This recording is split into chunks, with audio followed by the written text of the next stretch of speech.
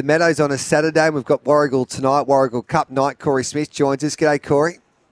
G'day, Gareth. Nice big weekend for greyhound racing. It never stops, does it? It doesn't. What are we doing tomorrow night, first of all, at the Meadows?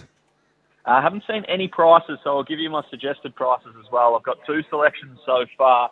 Race 3, number 6, Zipping Menage. This is a dog to put in your black book. It's going to be going places. It's got electric early speed. Beat Alpha Zulu 2 starts ago in really nice fashion at Ballarat. And as long as it can avoid the 8, who will want to get across to the rails, I think Zipping Menage at around that $2.50 mark should be getting the chockies in race number 3 from box number 6. And then in race number 8, number 2, Buddy Manali. He's a Melbourne Cup finalist, and this is a race where there's a fair bit of speed in it. He's not going to be in that speed battle early.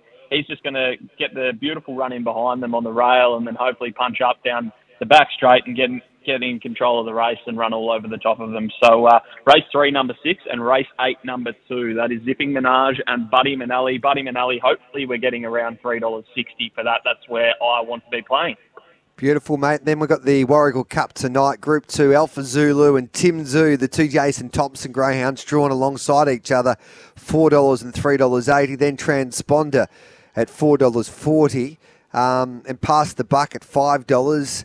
Nature Strip at $10. So it's an interesting race, but it looks like Jason Thompson, well, he definitely holds the key. Yeah, he's got 4 runners in the final. I don't think he's managed to win a Warragul Cup before, but he's got some massive chances. The first 3 in the market. I'm actually tipping Past the Buck, though, for Anthony Azzopardi. This greyhound trialled at Warragul in red-hot fashion prior to the heats, and then in the heats didn't quite nail the start, but he just mustered beautifully and just took over, and I think he'll be much better for that run. Now, I was super keen, but I did hear that the best-looking man in greyhound racing, Paul Labella, is handling the dog rather than Anthony Azzopardi, so that tempers my enthusiasm a little bit.